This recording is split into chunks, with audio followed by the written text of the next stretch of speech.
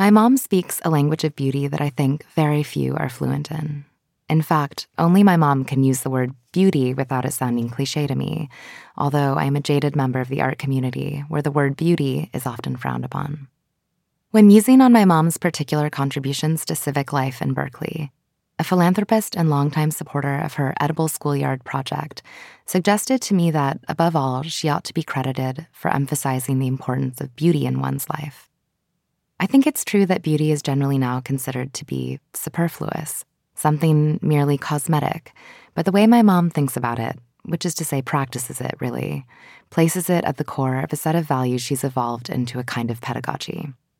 The first Edible Schoolyard, at the Martin Luther King Jr. Middle School in Berkeley, which I sometimes think of as my mother's second child, was in a sense conceived out of beauty, or a perceived absence thereof.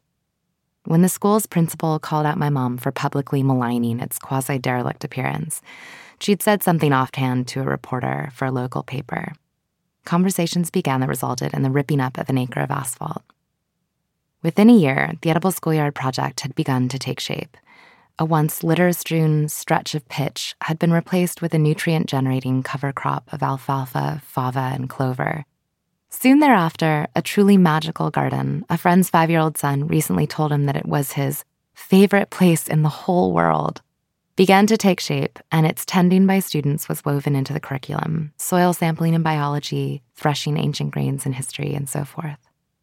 At the far end of the garden is a kitchen classroom, a structure containing a culinary facility in which students are, on a weekly basis, instructed in the basics of making and sharing delicious food, under the tutelage of one of the most empathic and gifted teachers around, the aptly named Esther Cook.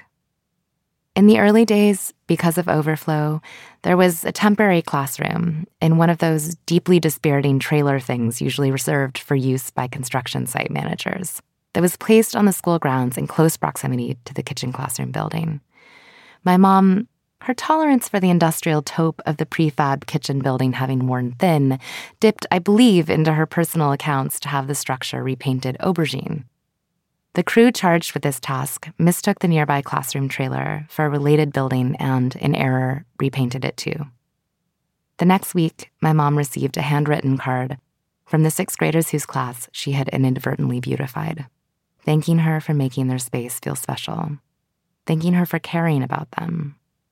I was always struck by the poignancy of that story, because it demonstrates that those things I often perceive as my mom's utter folly. Example, she also repaints our recycling and garbage bin brown every few years because she finds the underlying powder blue offensive. Translate to a language of care. It's not really about beauty in the end, but about care. If food is plated carefully, it will almost always be beautiful. If a child is surrounded by lush color, by growing places, by the variegated plumage of the chickens that run wild across her schoolyard, that child, I would wager, feels and registers that care on a profound, if subconscious level. It would be a bit tautological to suggest that beauty and care were things I grew up with and felt. Beauty was the total fabric of my existence. I always think it's important, however, to stress that my mom's fixation on beauty never approached preciousness. The reason this whole system functioned was the general lack of sentiment attached to any given object. Yes, an antique bowl from France might be loved, but it would also be used and brazenly put in the dishwasher and cracked and glued and finally broken beyond repair. But that was the only way to live with things. Why buy them otherwise? One would think this almost cavalier attitude could not live alongside the impulse to acquire nice objects. Our house is full to bursting with culinary treasures, flea market finds, linens, books. But for my mom, atmosphere, which is about so much more than appearance, extends well beyond the organization of belongings.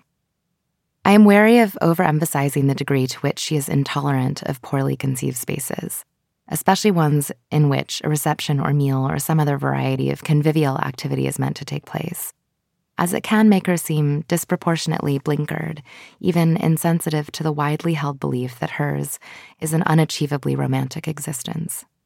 Yes, she will arrive at the governor of California's mansion in Sacramento for the inaugural event she's catering and immediately insist on starting a fire in the disused, presumed decorative fireplace, for grilling the bread for bruschetta, of course.